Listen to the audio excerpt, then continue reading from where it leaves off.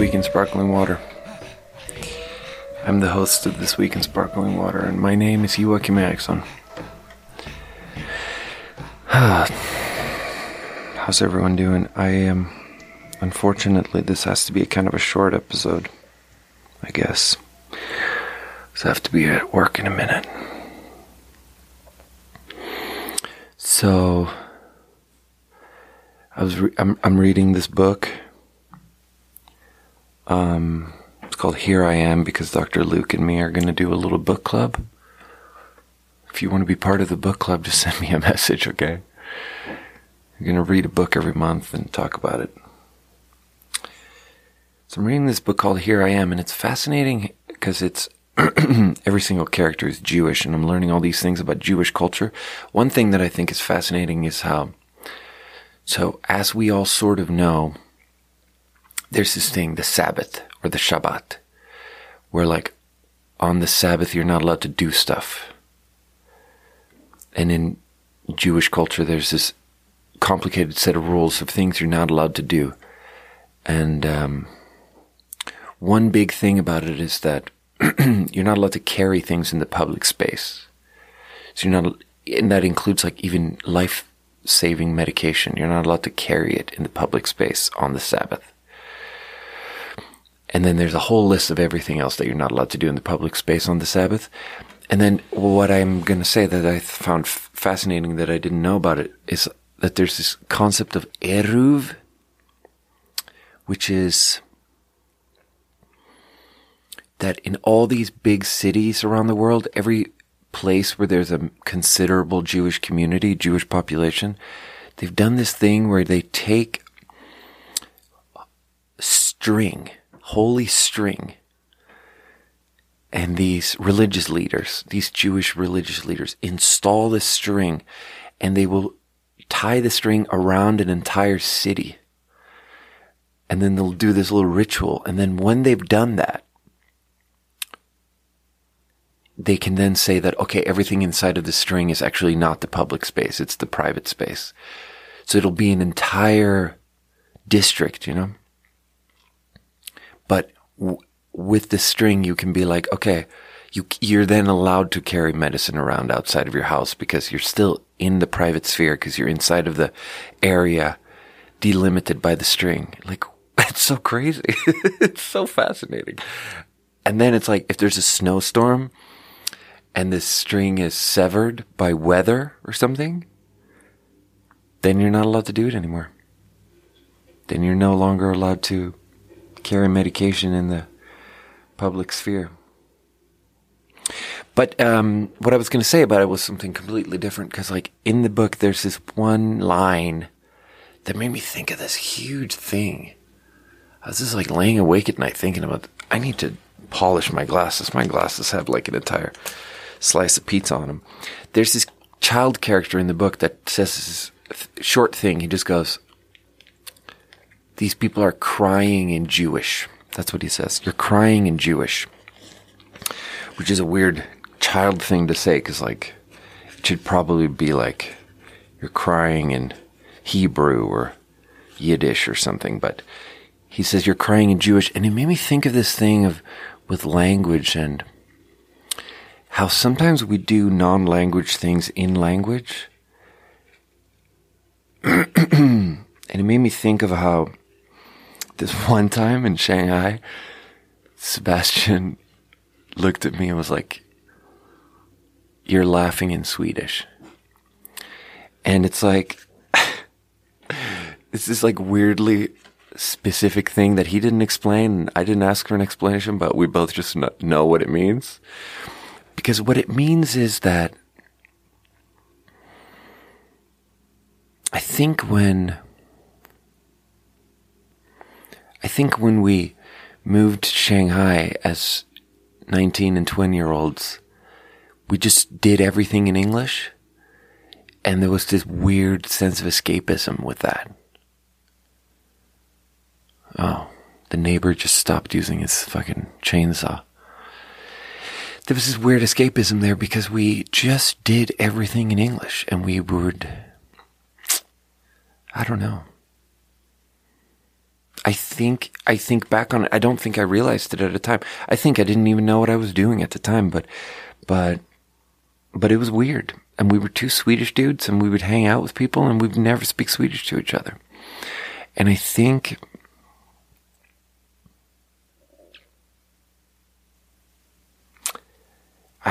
we were running away from ourselves and from how we were feeling, and we didn't like who we were, and we were thinking that if you go to a different country and you speak a different language, you can be a different person. It's like that. I don't know.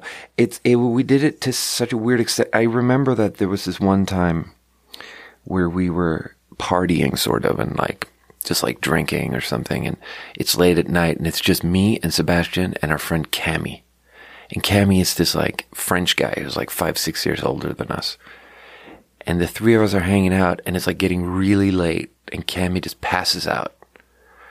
And me and Sebastian are still hanging out and maybe playing cards. It's maybe 4 a.m. And then this is embarrassing.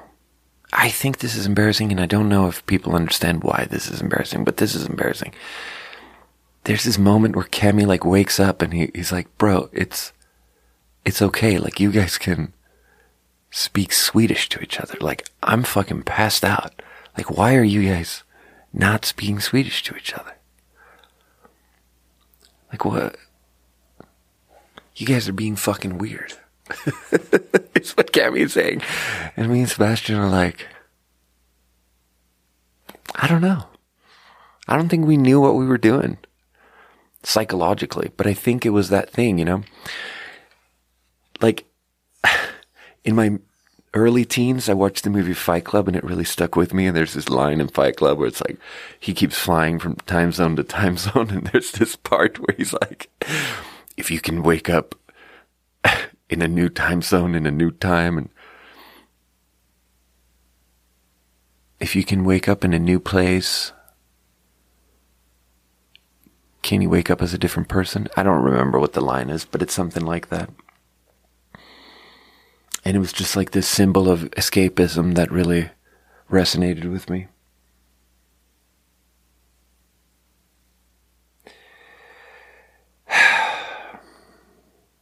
Cammy had a lot of things to say. I remember this one time, we didn't cook at all. No one cooked in China, because food was, you could get dinner for 80 cents. So it was just so crazy to invest time in cooking.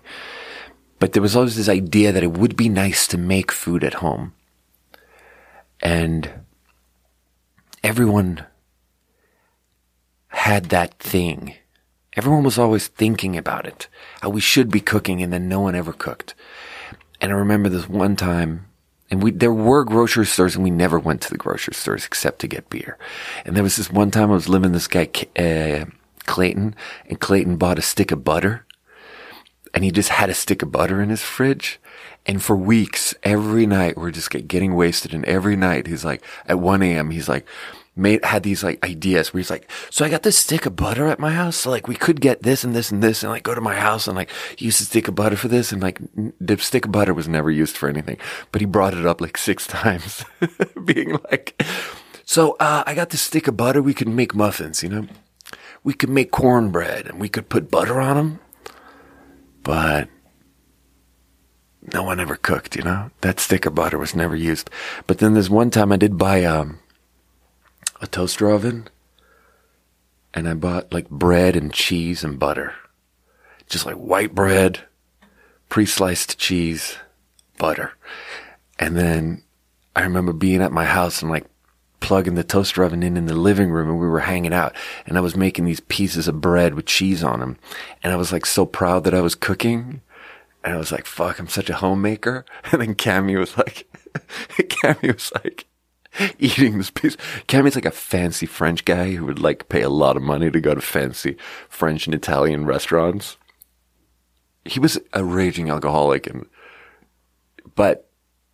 so he was a low functioning person, but in there was a fancy guy in there somewhere.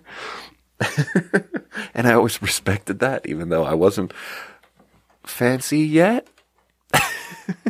But this one time, Cammy is like, he's eating this piece of white bread with this fucking yellow cheese on it, and that I'm serving him, and he's like, yeah, this is great. Because me and Sebastian would always go to McDonald's, right? And Cammy's like, yeah, this is great. It's like, he's like, this is like going to McDonald's and you don't even have to go to McDonald's. That's what he said about it. And then I realized that, God damn it, what I've created here is just like, this is not actually nutritionally more. This is not nutritionally superior to McDonald's, is what I realized in that moment. This is not nutritionally or culinarily superior to McDonald's. This is just fucking white toast with a yellow cheese on it and a little bit of fake ass butter in between. This is not that cool, actually, is what I realized at that moment. Because Cammy always knew.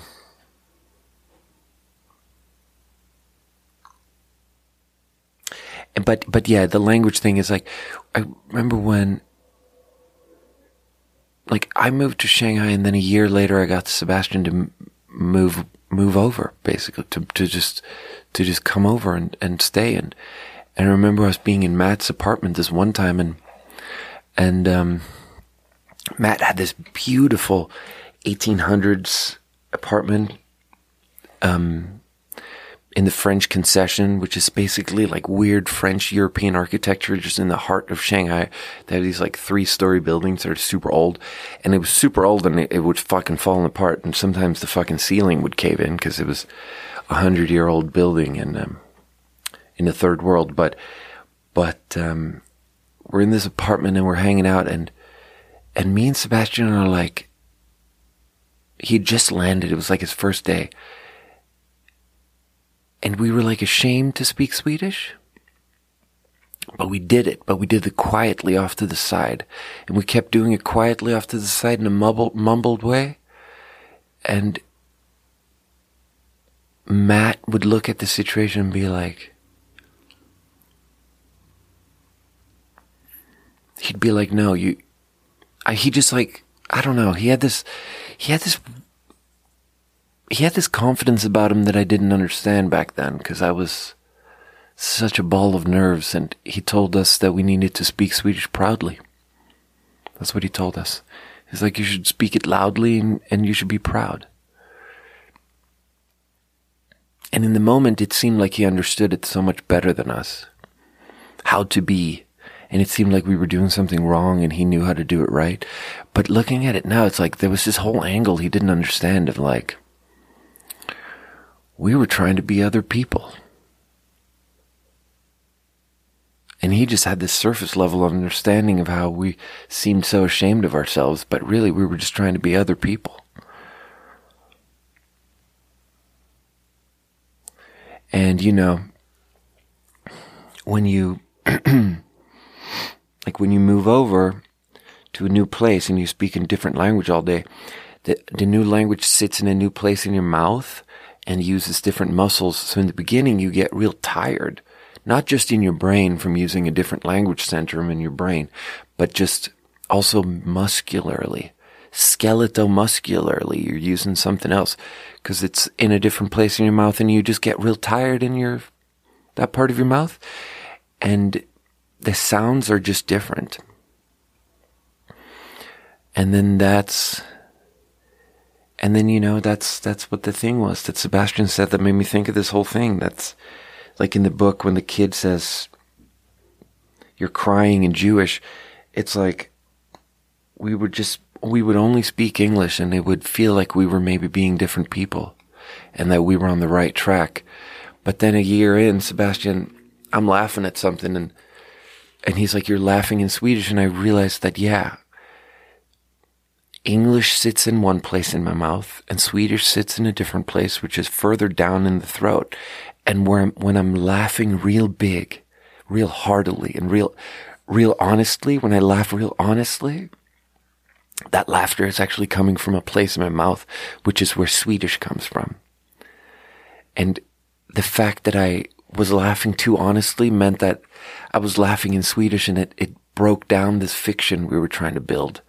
Like we're out here trying to be new people and we're trying to forget who we were. And when I laugh from that part in my mouth, everything breaks down and we realize that it's all a lie. It's so dramatic. It's so funny. This is so funny. Holly is downstairs just like, it's like, why?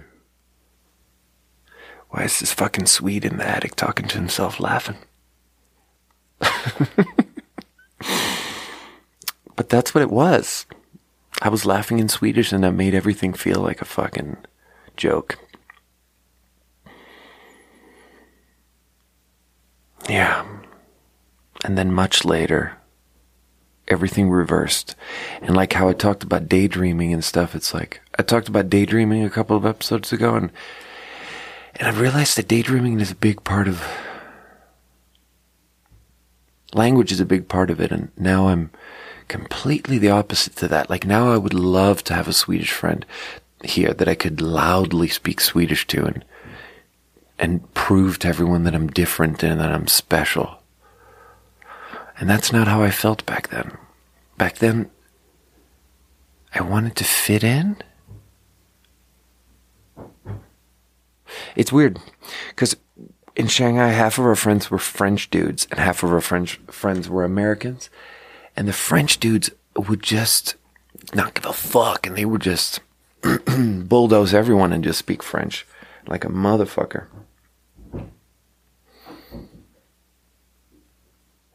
But maybe they're not very profound people. Maybe they're not very profound people. There was this other thing in the book where they quote this old Jewish Hebrew expression, which is something like, the act of saving a life should be considered as saving the entire world. And for some reason I think that is a beautiful expression, because it gets to that point of,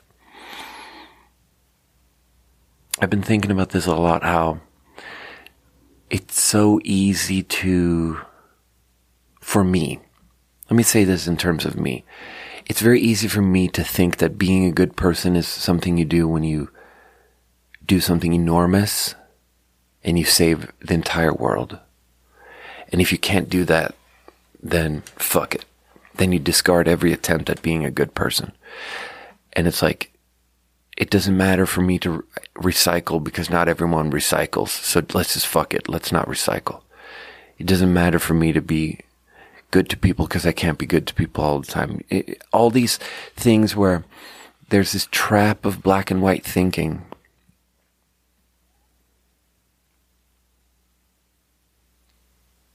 And I think for a long time I was a bad person because I felt like it just seemed so impossible to be a good person that I was a bad person. But in reality, we have to understand that there's nuance to the world, and all we have is like this present moment and how we treat the people around us. And if we can go out of our way to be nice to the people around us, and if we can be good people in these like small acts in the moment, then that's maturity, and that's what it is, you know. And we need to do small good things. Not everyone can be Barack Obama.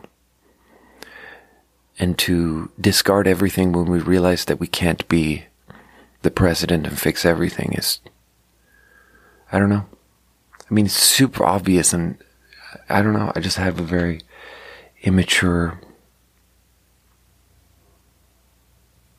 psychological posture where that took me a long time to realize that we have to do small things. And I think that expression speaks to that. You know, if you save one person, you've saved the entire world. I don't know. Let's do a water. So, I thought I had reviewed this already, but I haven't.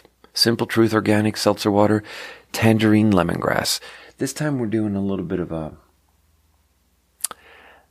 weird bridge.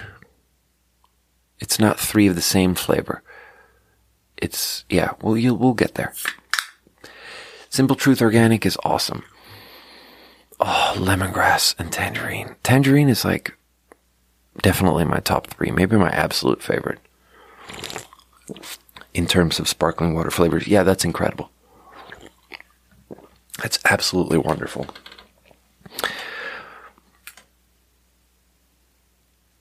That's a 9 out of 10. Simple Truth Organic. There's this thing I thought about that I just need to say on the podcast, even though it's like the smallest thing in the world and it's not related to anything. And it's just like this micro event that happened to me probably almost 2 years ago, where I just need to say this on the podcast and move on. 2 years ago, I was working at Bora in Seattle. And I served a lot of Chinese people at Bora because it was right next to the University of Washington, which has like more than half of the students are Chinese. And they would come in, they would have soup noodles. And I would shoot the shit with them and speak Chinese to them. And we'd be friends and it was all good. And now I was going to say something about how they all tipped shitty, but it's like, I don't need to say that. It's fine. They were good people, and Swedish people don't tip and Chinese people don't tip. And the problem there is not the Chinese people or the Swedish people. The problem there is that America has this like profoundly flawed system of tipping. Anyway, the thing I was going to say is this one time. Okay, first I have to say this other thing, that like the novel I wrote that I am now in the act of self-publishing after all these agents are being too difficult. The novel I wrote, for a long time, the main character grew.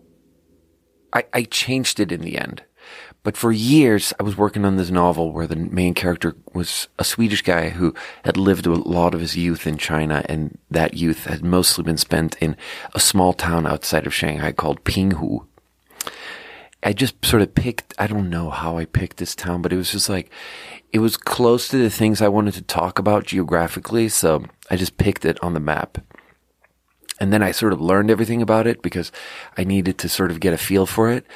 So I just like Googled it a lot and it was just like a random small town. And so I just happened to know everything about Pinghu.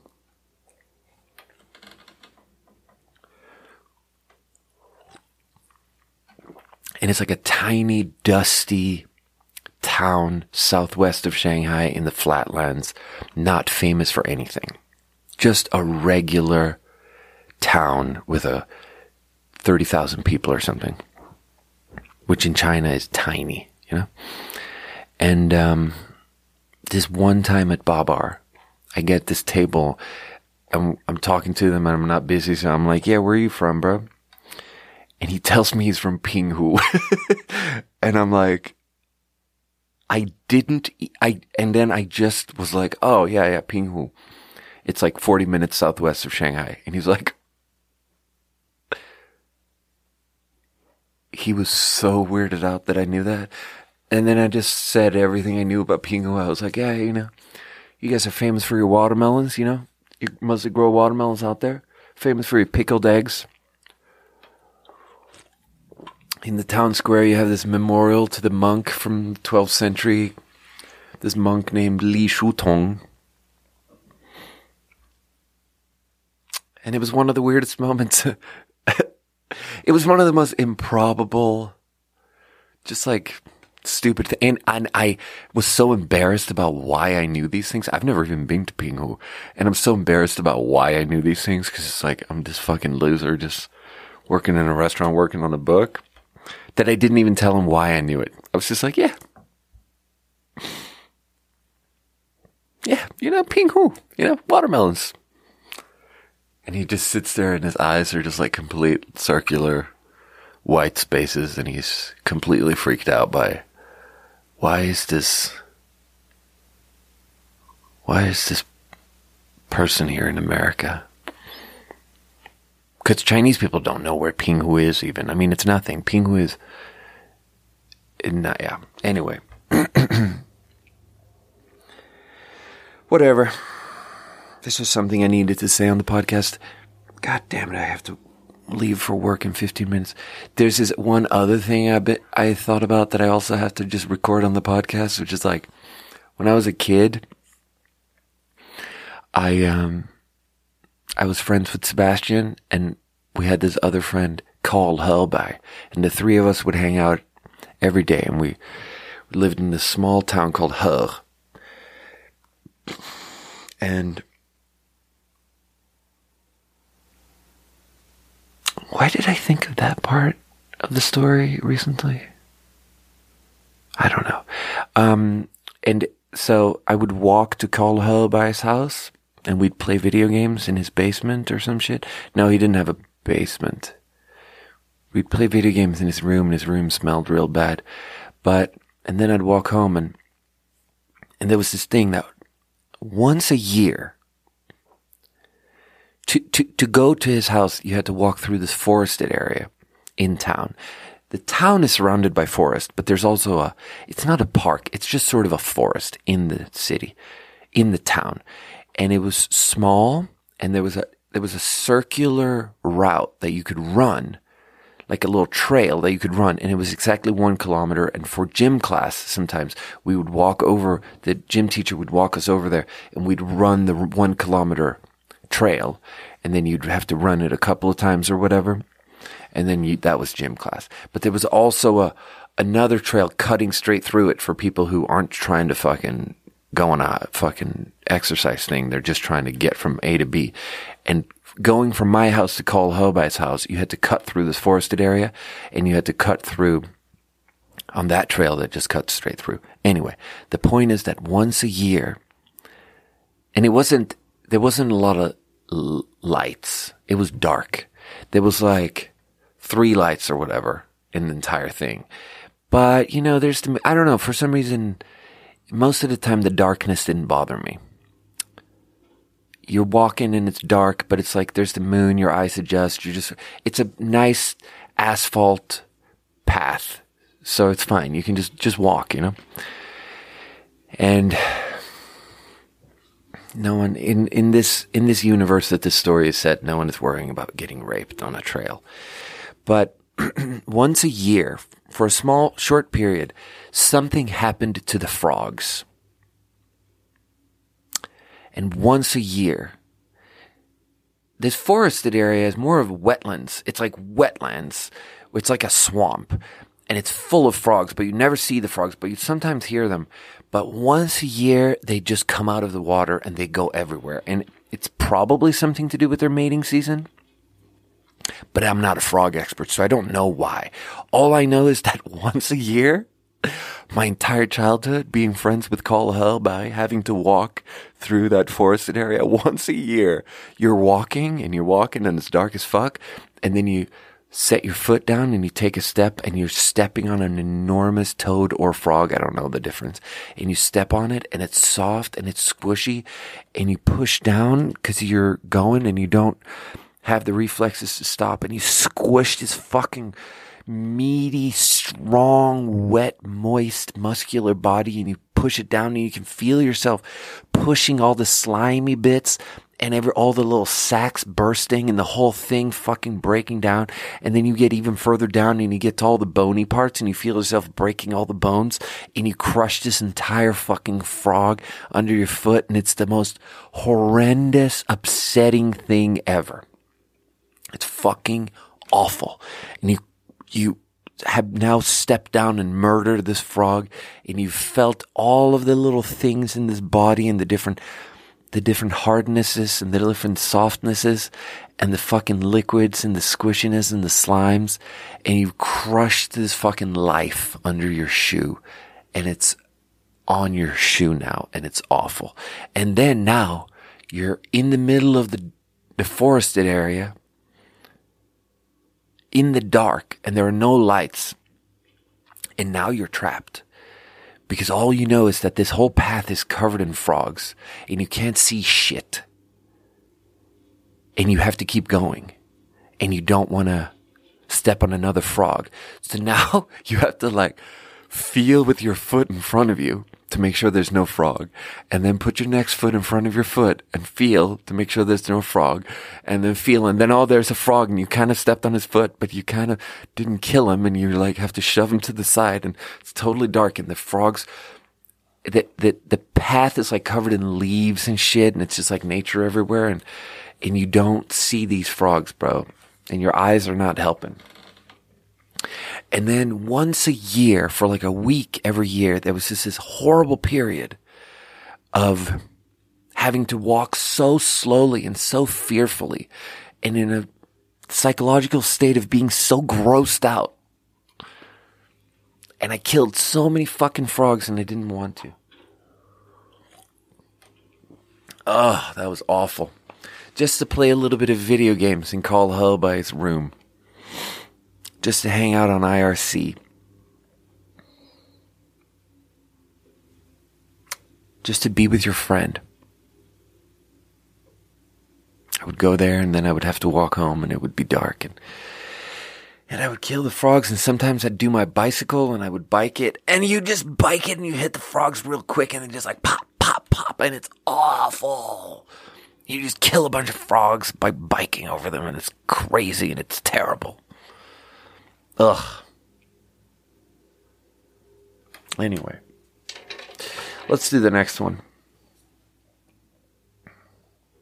So the last one was Tangerine Lemongrass, and this one is Lemongrass Coconut, and then the next one is Coconut Lime. So it's not 3 of the same flavors, but it's like we go from lemongrass to coconut and then coconut to lime, and it's a bridge like that. It's a little 3-step, you know? It's a 3-way parlay. So this is Bora, Lemongrass Coconut, and Bora, they're hit or miss, dude. They're weird. Oh, God. It smells like coconut. Oh, that's weird. The Bora copywriting is always a fistful of dollars. What is this round fruit, ? It has a hard outer shell. And it has a hard outer shell. I'm told I do too. What are you talking about, dude? Why is this on a can of sparkling water? Hello world, which is something that only huge nerds say and write, because that's what in programming class you're always first taught how to fucking print the words hello world. Non-nerds don't say that. Hello world, from the land to your hand, meet Bora. Our sparkling waters are made from herbs, fruits, and flowers for earthly tastes and heavenly feelings. Anyway, the coconut, I just don't like coconut that much. Not even lemongrass can save it. With real lemongrass and natural coconut flavor. I'm sorry, that's a 5 out of 10. Actually, it's a 4 out of 10. So, at Carl Hellboy's house when I was like 12 years old, we would sit on IRC, which is like this chatting protocol where you download a client and then there are these channels that you can hop on. When you get someone's ID, you hop on the channel and then there's other people in there. And it's like, you just talk to people and it just feels amazing that you're like out on the internet. And it's like 1995 or some shit. It's real early internet stuff. Before texting, before anything like that. And it just feels weird that you're sending messages and they're being received by people in like other countries. And I remember how back then we were really into this web comic called Penny Arcade, and I've mentioned it on the podcast a couple of times before. And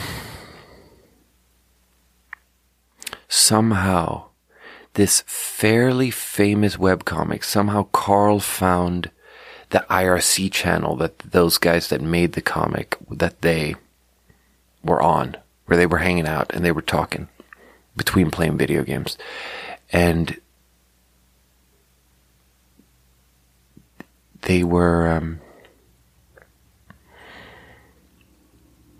talking about shit, and I remember embarrassing him and making him really mad because I said this thing where they were being cool and we were trying to be cool and be friends with them, even though they were famous in our eyes. And then they said something about a fighter jet and they were trying to make sex jokes. And then I like shoved him to the side. And then I said this joke that was like not a joke. And it was so like, and I'm going to say it now because it's embarrassing. And that's what I do on the podcast. I just make a list of all the embarrassing things I've done in my life. And when I was 12 years old, we were on IRC with the makers of the Penny Arcade webcomic, and they were talking about fighter jets, and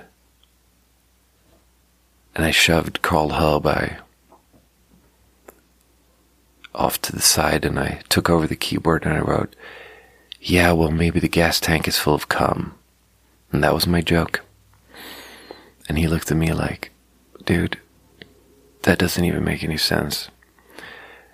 And then he turned the IRC client off and was like, "I'm never going to go back there. I'm embarrassed." And then he never talked to them again, and I fucked it all up. And I was so embarrassed because I couldn't think of anything funny to say. Because I think that's something I've always valued. Being able to think of something funny. I think I've always used a lot of my brain power on trying to develop a big library of something funny to say. And I didn't have anything in that moment, and that always stuck with me. Oh, fuck that up. But there's this other thing I've been thinking about with the guys on Penny Arcade where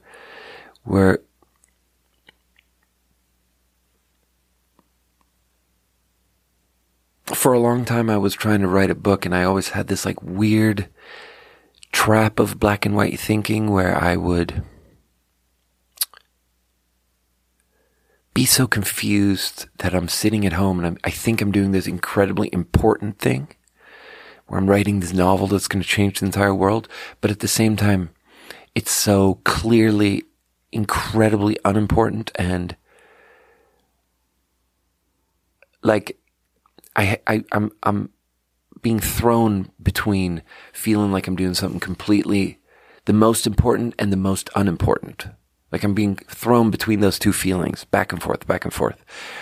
And a big part of when it felt completely unimportant is to just realize that I'm sitting in front of a computer and all I'm really doing is that I have Microsoft Word open and that I've created a .doc document, like a doc, like a Word doc. I've created a Word doc and I'm just writing this Word document. And it's just like a file on a computer, and it's really not going to change the world. It's just a file. It's not even like, for some reason I had this obsession with how if I just wrote it on a typewriter or with a pen, it would be more meaningful. But I'm really just a guy that like right clicked on the desktop and went down to make new file, and just went to doc and just made a new Microsoft Word doc, and then named that doc, and then opened that doc, and then just started writing in that document. And it's like, for some reason I was obsessed with how that's the most unimportant thing a person can do. Because you're just on your own computer and you're barely connected to the internet and you're just making new files. And it's like nothing. It's existing in this vacuum of unimportance. And, and what I've realized doing AA is that so much of what a healthy mindset in the world is to this concept of right sizing that I bring up all the time, because it's just this right sizing is this continuous journey of just not viewing ourselves as the smallest worms in the world, and not viewing ourselves as these important giants either, and to just realize that we are just in between, and that we're pretty good at stuff, and that we're kind of good people, and that we're doing our best, and that should be proud of this like stuff that we're doing, and the stuff that we're doing is medium sized, and it's pretty important, and we're kind of doing our best, and it's in between. And the in between is so hard to hold on to. And the reason it connects to the guys who invented Penny Arcade and who do the Penny Arcade webcomic is that they would make this webcomic that would be really funny. And I would read it, and they would do one every other day. And I would read it, and I'd think it's so fucking cool, and it's so fucking funny. And one guy would draw, the other guy would come up with the writing, but they would kind of come up with the writing together, and they would do it together, and every 2 days, they would produce this comic. And we'd read it, and it'd be funny, and they had a huge following. And later on, 20 years later, they would leverage that insane following of the webcomic to establish the biggest video game sort of nerd culture convention in the world, the PAX, the Penny Arcade Expo, which is a thing in Seattle and then in all these cities across the world where tens of thousands of people come together and all the biggest video game companies show up and have these big booths where you can try early versions of the new video games. And it's kind of the biggest video game convention in the world now, created by the people who started this webcomic. But the thing that they did was that every 2 days they created a webcomic, and then they also had a blog post attached to each, like coinciding with the publishing of each webcomic. There would also be a blog post. So you'd read the webcomic, and then if you were bored and wanted more content, you would also read the blog post. And the thing that they did was that they were really good at right sizing, where they would frequently, in a self-deprecating way, refer to their own craft as that they would refer to what they're really doing is that they're just making a JPEG. They would always say that. They would always be like, yeah, we're just out here making a JPEG every 2 days, you know? Because that's really what it is. They would buy a tablet for illustrating, a tablet with a pen, and that's how you like illustrate things digitally, and you fucking draw this 3-panel webcomic, and you draw it with the fucking tablet, and then you fucking colorize it, and then you put this speech bubbles on there, and it's the joke in the speech bubbles, and then you fucking save that down in a fucking Photoshop or whatever, Illustrator, who knows what they were using, and you save it as a JPEG, and you upload it on a website, and that's what you're doing. But there's something there where you're like, it's that they refer to it as a JPEG, but it's also this thing that's like incredibly, that has a big following and people love it. And it's nice, and we would love it, and they would tell us about themselves and how they were depressed and dealing with these important psychological issues. And they were like fucking, you know, depressed people with health issues. And they would talk through their shit through the medium of 3 panels in a webcomic.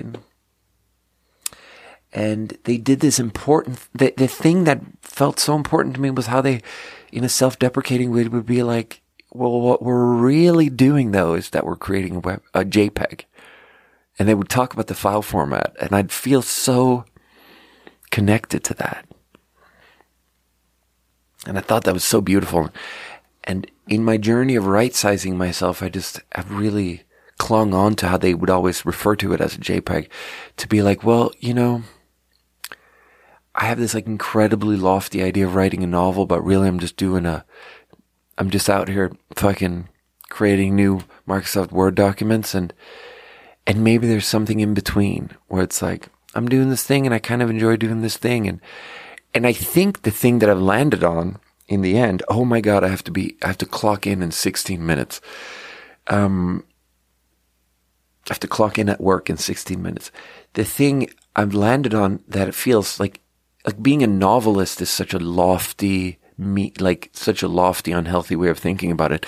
But what I'm really comfortable actually thinking of myself as is just like this shitty word of being a content creator, where it's just, I just really enjoy creating a little bit of content each week and sitting here and opening Audacity and just pressing record and having this mic and just like doing a little bit of a podcast and exporting the podcast as an MP3 and uploading the podcast. And I'm a content creator. And being a content creator is this like nice in-between thing where you don't think of yourself as this complete loser, and you don't think of yourself as this complete visionary, and you just sort of create a little trickle of content. And it just seems like this healthy in-between thing. So I better review this third piece of content here. The people over at Recess created this content and sent me one of these for free. Coconut lime. Recess, full of adaptogens. Is that what they call it? Calming hemp and adaptogen-infused sparkling water. Calm, cool, collected. I like Recess. They're good. They pick good fonts. Ooh, coconut lime. Yeah, I don't like coconut, so... Oh, that's actually worse than the Bora. Yeah, that's a 1 out of 10. I'm sorry. I'm sorry, guys. At Recess, I just don't like coconut. I don't know what to tell you. Anyway, I think I gotta go.